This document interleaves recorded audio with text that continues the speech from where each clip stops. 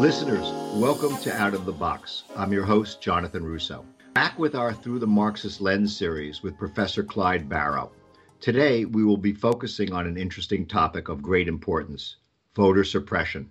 From my cursory understanding of Marx's writings, I came away with the impression that Marx was convinced that the capitalist ruling class would do whatever it could to remain in power. The one percenters, if you will, would enlist the media, cultural institutions, religious ones, and even academia to shape the narrative that favored the capitalist status quo. When necessary, it would use the legislative and judicial branches to get tough against anyone advocating for socialism or communism. From that flow the police and the army as tools of repression. For sure, we saw in the United States every aspect of society enlisted to delegitimize budding socialism in the 19th century. Historically, we witnessed tremendous pushback in America with anti-strike, anti-unionization laws in the 19th and 20th centuries. Horrific violence between police and the army and pro-union strikers broke out as a result. This brings us to today and the issue of voter suppression as an instrument of the GOP's desire to block all efforts at social and economic reform. What would Marx have to say about this effort? Professor Barrow, your thoughts. Well, Marx would have a lot to say about this particular thing. In fact, he talked a lot about democracy in his writings, and I'll just cite you a couple of his most insightful statements on political democracy, one of which comes from the Communist Manifesto, which he released in 1848. And he says, the first step in the revolution by the working class is to raise the proletariat to the position of ruling class to win the battle of democracy. In other words, Marx very clearly thought democracy was the first step in any type of transition to socialism or a workers' republic. And 20 years later, in the Critique of the Gotha program, which we talked about a little bit in our last podcast, he goes on to tell people that everything that we're talking about with regard to socialist policies, whether it be health care, free public education, takes place against the background of the assumption that we have democracy. And he says, if you don't have democracy, you can forget about the rest of it because you'll never win it otherwise. So Marx was very clearly committed to what he called the democratic republic. He fundamentally viewed this as necessary to any transition toward working class power. And as a consequence, while he would have considered what he called faith in the ballot as vulgar democratism, he once referred to it. He says, you're not going to get there by voting alone. He says, but without voting, you won't get there at all. So it's definitely a very important first step for him. He never thought that there would be, I always think that the revolution was we're going to overthrow the czar right away and go from, czarist repression to communism in one fell swoop. That's not the case? That's really not the case. In fact, in every revolution that he was actually a part of, whether it was in 1848 or a support for the Paris Commune in 1871, he was himself not only a member of socialist and communist organizations, but he was a member of so-called democratic associations, which were alliances with the lower middle class, because they all shared a commitment to political democracy. And he definitely saw that as a first step in the transition. I don't think, except in very repressive cases, he saw violent revolution as sort of the immediate overthrow of a regime. And in fact, he talks at great length in the Communist Manifesto how it's the institutions of political democracy, the institutions of trade unions that are really the training ground for the working class. This is where they learn about elections. It's where they learn how to govern themselves, to manage the economy, to implement and manage budgets and policies. So he thought that democracy was an important training ground for the working class in the transition to socialism, but it also, for him, creates a shell in which workers could go on strike. They could assemble, they could protest, they could do all of these other things in addition to voting to promote their independent interests against the capitalist system. So democracy is crucial. Wow. I would add to that, however, he makes it very clear in that respect, democracy is not a gift of the ruling class. As you pointed out, wow, it's something that people have had to fight for, and they've had to fight for it for centuries. They've had to wring it from the ruling class step by step, often through mass protests, often through threats of revolution. And we can talk just, for example, about the history of the United States. I think many people naively just assume that the United States is a democracy. Even just in a formal legal sense, you could raise questions about that in the sense that as of today, it's rarely the case that barely more than half of the population votes, even in a U.S. presidential election. Something like 47 to 48% of eligible voters never cast a ballot in the United States. And you ask yourself, well, who are those people? Well, 75% of them are blue collar and service sector workers. So even in a system of formal political democracy, we have effectively disenfranchised the working class. And there are all sorts of subtle mechanisms that happens by. And that's going to eventually take us to this question of voter suppression, because all you need to do as a ruling class is shave off a couple of percentage points here and there in strategic locations, and you can ensure minority rule, which of course is the goal of the Republican Party. If everybody voted based on the demographics of voting, the Republican Party could almost never win an election, except in very few districts. And why is that? Let's backtrack a second before you tell us why. Are you saying that basically the disinformation coming out of the ruling class, the capitalist class, about Marxism is false, that the narrative that this is about violent revolution, this is replacing one theocracy with another, is not true, that this democratic leaning of Marx and belief in democratic institutions and worker participation and education and socialism is something that was inherent in Marx? We've never been taught that. I've always been taught the opposite. Well, of course you have, because the curriculum is defined by the ruling class. Exactly my point. In fact, Texas just passed a bill requiring the public schools to teach what they call informed American patriotism. The key word there being informed, because I'm sure they're going to tell us what that means.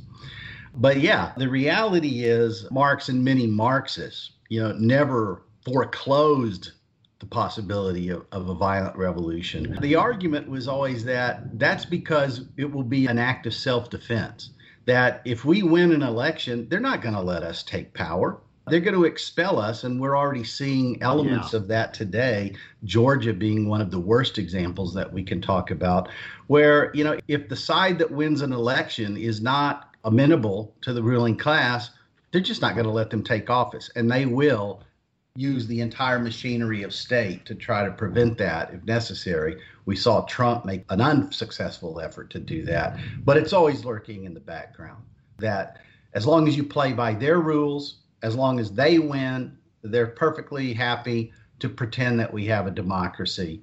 But when the working class actually starts to win elections, they're going to look for every means possible to start to restrict and pull back democracy. Let me just give you a few examples. Please do. In every intro-American government class we teach at a university, there are some basic axioms about voting that we know to be true. The more educated you are, the more likely you are to vote. The wealthier you are, the more likely you are to vote. And the whiter you are, the more likely you are to vote. Well, the obverse, of course, means if you're poor, if you're a minority, if you're young, you're not likely to vote. And of course, who do those people vote for? They vote for liberal Democrats, and increasingly among the young, they vote for socialists like AOC and Bernie Sanders. So Republicans know this.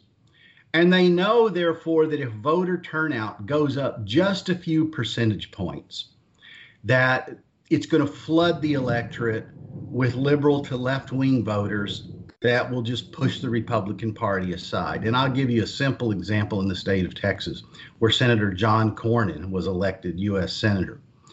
If African Americans and Hispanics in the state of Texas had simply turned out in the same percentages as white middle-class voters, instead of winning the election by a couple of 100,000 votes, Cornyn would have lost by a couple of 100,000 votes. It's just that simple. It's about turnout. And therefore, if the Republican Party and the capitalist class wants to remain in power under the pretense of democracy, they have to ensure that people don't vote. And historically, there have been lots of ways that that's taken place in this country. If you go back through the history of this country, let me just walk you through some of the ways in which the franchise has been restricted in the United States. Yes. Early in our history, in the New England and the southern states, there were actually religious restrictions. If you didn't pay your church tax to the Congregational Church or to the Episcopalian Church, which were the chosen established churches of the ruling classes, you weren't allowed to vote, regardless of your religious denomination. And that was a class-based system because, most of the working class were not members of those denominations. There were property restrictions, very severe ones in many states, where if you didn't own property or have income of a certain level, you were either not allowed to vote or you were not allowed to hold office. In Massachusetts, for example, in the Constitution, you basically had to be the equivalent of a billionaire to even be allowed to run for governor of the state. You had to be pretty wealthy, upper middle class, to be allowed to vote. So those restrictions. We, of course, know that women were not allowed to vote until the 20th century. Right. Took a constitutional amendment. African Americans were not allowed to vote. Took 3 constitutional amendments and a civil war. And even after that, there were all sorts of Jim Crow laws, such as the so-called whites-only primary, where blacks were openly excluded from voting in Democratic primaries in the South. Literacy tests, the poll tax, which was the equivalent of 2 days' wages for a working class person. That took a constitutional amendment to abolish. In-person registration, which in rural areas meant you had to take a full day off work to go into the county seat to register. That was a prohibition that restricted working class voting. And this will get you citizenship. Do you know that until the 1920s, non-citizens were allowed to vote in most states in the United States?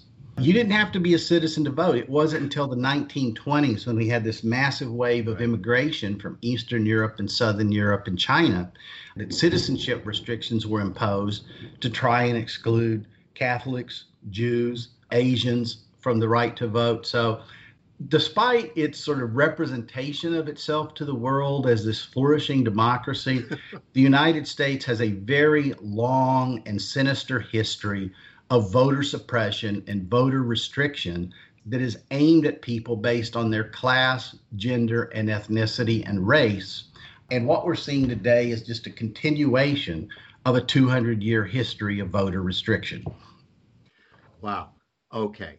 Back to Marx. He would have foreseen this, that a capitalist democracy, if you were a capitalist society, would do everything it could to remain in power at all costs, that it was never going to allow itself to be dismantled by the working class or people who were not as affluent as them? That's pretty accurate. And that's why he constantly emphasized Yes. that the struggle for democracy comes first. It's not something you can take for granted. It's a battle that you have to win and re-win every day, because while you may show up to vote every 2 years or every 4 years, behind the scenes, the ruling class is doing everything it can to dismantle that system of electoral representation and exclude you from the right to vote. And they will restrict it at every possible opportunity. Clyde, I'm hearing a little bit of noise in the background. Sounds ominous. What's going on over there in Texas? Well, Jonathan, we're having an absolutely massive thunder and lightning storm here in the background. So what you probably hear is the wrath of God expressing his anger over the fact that Texas just passed a law requiring the public schools to teach informed American patriotism. Well, okay, that makes a lot of sense because something's going on. So I hope the listeners can hear the thunder and lightning in the background. So let's go on. You were going to talk about the specifics of the voter suppression, I believe. That's where we left off? Okay. Yeah, I think as background to understand what's going on right now, you need to go back to the Voting Rights Act of 1965, which was passed when Lyndon Johnson was president of the United States, and you had a very liberal Congress in office. The Voting Rights Act of 1965 was really sort of a response to 100 years of the so-called Jim Crow laws that had been passed in the former states of the Southern Confederacy. The literacy test, the poll tax, which had abolished by constitutional amendment a couple of years earlier, the whites-only primary, which excluded blacks from voting in the Democratic Party primary at a time when the Democratic Party was the only party in the southern states. And so, what was passed was the Voting Rights Act, which essentially federalized the electoral process, at least initially in those 13 southern states of the Confederacy. And there were many, many provisions, but one of the most important provisions of the Voting Rights Act was a provision which required the southern states to submit their redistricting plans every 10 years to the U.S. Department of Justice for approval. And the reason for that was because southern states were also using gerrymandering, multi-member districts, and things of that nature to try to suppress Black representation through the electoral process. So one of the things that was included was basically this requirement that any redistricting and reapportionment plan in the southern states had to first be approved by the U.S. Department of Justice or approved by a district court in Washington, D.C. before it could move forward. And that was part of an effort to stop the use of gerrymandering for racial exclusion. Now, what happened was in 2013, the U.S. Supreme Court under Justice John Roberts ruled that this provision was unconstitutional, that elections were a state responsibility under the Constitution, and the federal government had no authority to intrude into the electoral process. That sort of took the states out from under federal jurisdiction and federal supervision with respect to passing voter registration laws and gerrymandering and all these things. So it gave them carte blanche to go back to what they'd been doing. Now, in addition to that, the Voting Rights Act has to be reauthorized every 5 years. And in 2015, following on this Supreme Court ruling, of course, Mitch McConnell, who is the majority leader in the Senate out of Kentucky, says, there's no racism in the South anymore. This law is really quite unnecessary. So it was never reauthorized. And let me add that in response to voter suppression against Hispanic voters, other states were added to that original list over the years, including places like Arizona were brought within its jurisdiction. So basically what happened in 2013 and 2015 under a conservative Supreme Court and a Republican-led majority in the Senate, the Voting Rights Act was essentially dismantled and gutted, which gave states free rein to go back to their old ways. And what we're seeing is that they've very quickly gone back to a variety of techniques designed to suppress voter participation. To give you an example, right now, 361 bills have been introduced in 47 states that are designed to restrict voting rights in the various states. Every single one of these bills has been introduced by a Republican legislator. And you have to ask yourself, why is it that Republicans fear high voter turnout? And we've already talked about the answer, because we know that if voter turnout goes up, it's going up because African Americans are voting, Hispanics are voting, young people under 30 are voting, Asian Americans are voting, the working class and the poor are voting, the very people that the Republican Party does not want to vote. Now, what exactly are they actually doing here? And there are a number of techniques that they're employing now, one of which is purging voter rolls. There have been a number of ways to do this. One way they're doing it is saying, well, if you haven't voted regularly, say over the last 4 years, you're automatically going to be purged from the voter rolls. So instead of assuming that you have a lifetime voter registration, we're going to remove you with the expectation people will show up. And by the way, people aren't notified that they're purged. So they show up to vote and find that they're no longer a registered voter. Another technique that's being used is voter ID, saying that you need to show up to the polls with a driver's license, a passport, or something of that character in order to vote. Now, you might say to yourself, well, what's wrong with showing your driver's license? Except that we know statistically what that means. First of all, 2/3 of Americans don't have a passport. About 1/3 of Americans don't have a driver's license. And why? Well, we know increasingly that young urban voters don't drive cars. They prefer to use Uber or mass public transportation. If you're poor and you can't afford one, if you're elderly, your license privileges have been revoked. So we know that voter ID falls heavily on the very voters Republicans want to exclude. It's not a neutral policy. It's an exclusionary policy aimed at the young, minorities, and the poor. Okay. I'm going to accept everything you said because I know it to be true. But I guess my question is this. Who are they doing this on behalf of?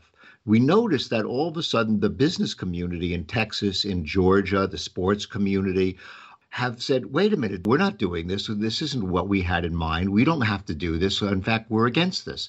So who is this, cabal of Republicans trying to protect by using voter suppression? I don't see their constituency now. Yeah, that's a really good point that you raise here, and we've touched upon this a few times in the past.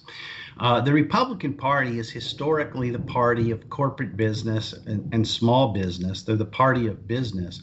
And certainly among big corporations, we're seeing that they are not supporting these voter suppression initiatives. They're coming out against them. So in one respect, what we're seeing is that the Republican Party has become increasingly detached and dissociated from its historical electoral base and from its donors, but it's certainly acting to protect itself.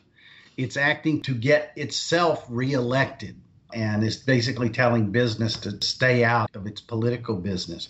So there is a real question here as to who they're serving other than themselves, and as to what the constituency for this would be. Certainly there's a constituency among white supremacists, which are increasingly becoming the voter base of the Republican Party. So it may well be that we're seeing a realignment and a shifting in the social base of the Republican Party, that it's sort of cutting itself off from business and really just becoming the party of the mass white supremacist movement is all you can see. And of course, because of that, the old line Republicans are actually starting to talk about creating a new conservative party. Yeah. But yet at the same time, we've heard Senator Cruz and one other senator talk about being the party of the working class now. Like they're going to turn their back on the country club donors that have been their base and the small business owners and the large industrialists, and they're going to reach out to the working man. What's that about? And going back to one of our original podcasts, Of course, that's preposterous. They're becoming the party of the lumpen proletariat, not of the working class. Okay. And I just want to throw out a couple more things here that's being done. They are restricting early voting. They are restricting mail-in voting, restricting disability access. And of course, the most outrageous one that we saw in Georgia, actually making it a crime to provide food or water to somebody standing in line in a hot Georgia day while they wait to vote.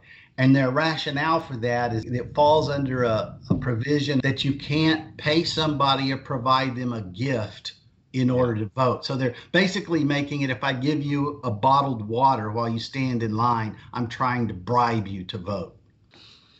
Is there going to be blowback? Where's the blowback going to come from on this? Is Stacey Abrams going to re-rally all the newly disenfranchised people and redouble her efforts? Is it going to be harder for her to get out the vote, or is this going to work? Good question again.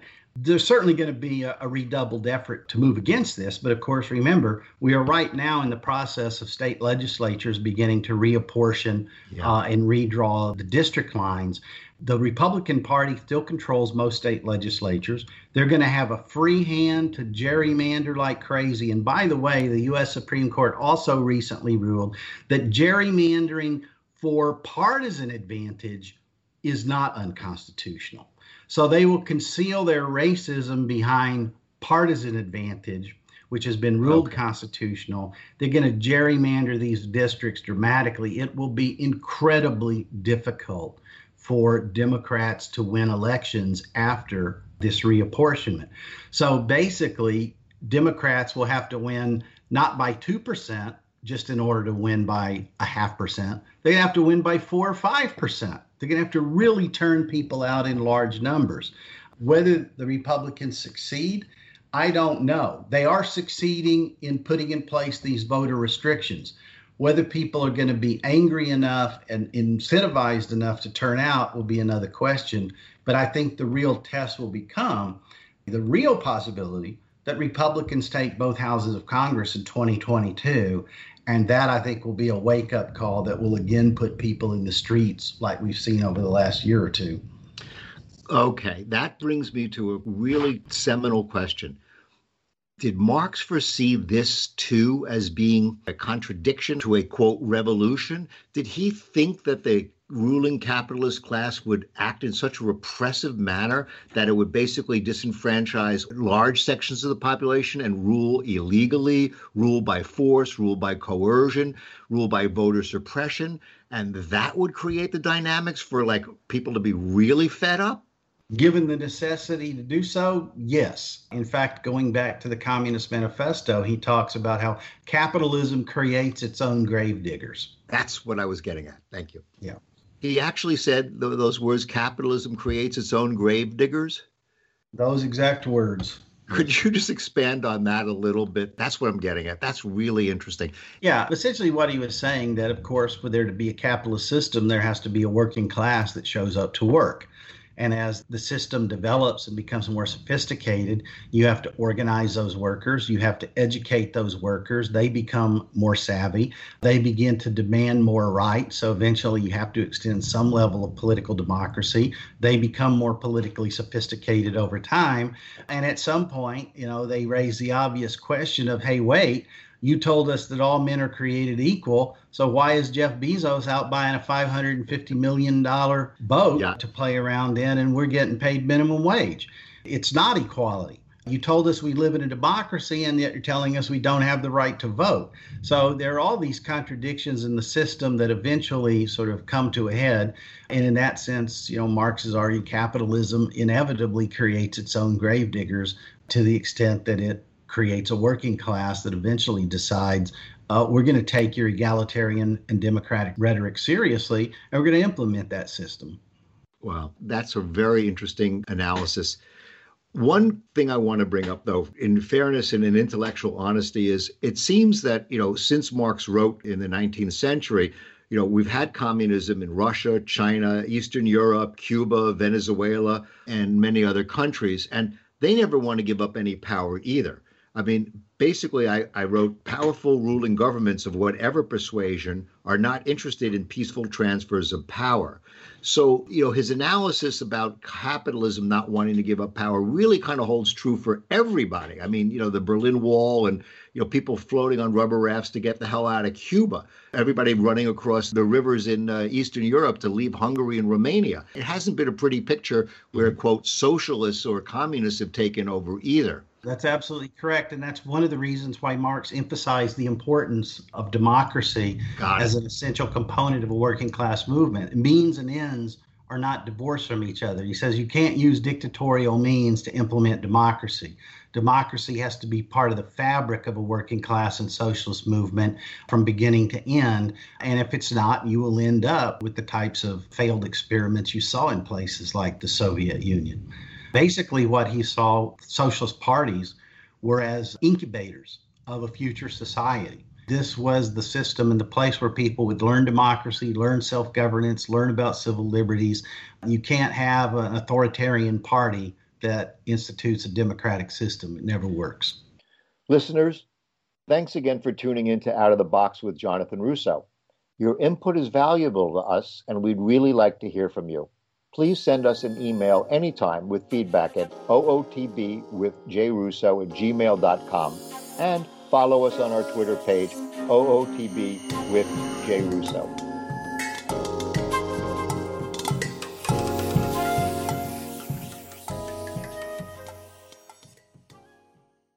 This has been a copyrighted production of Grapevine Incorporated. All rights reserved.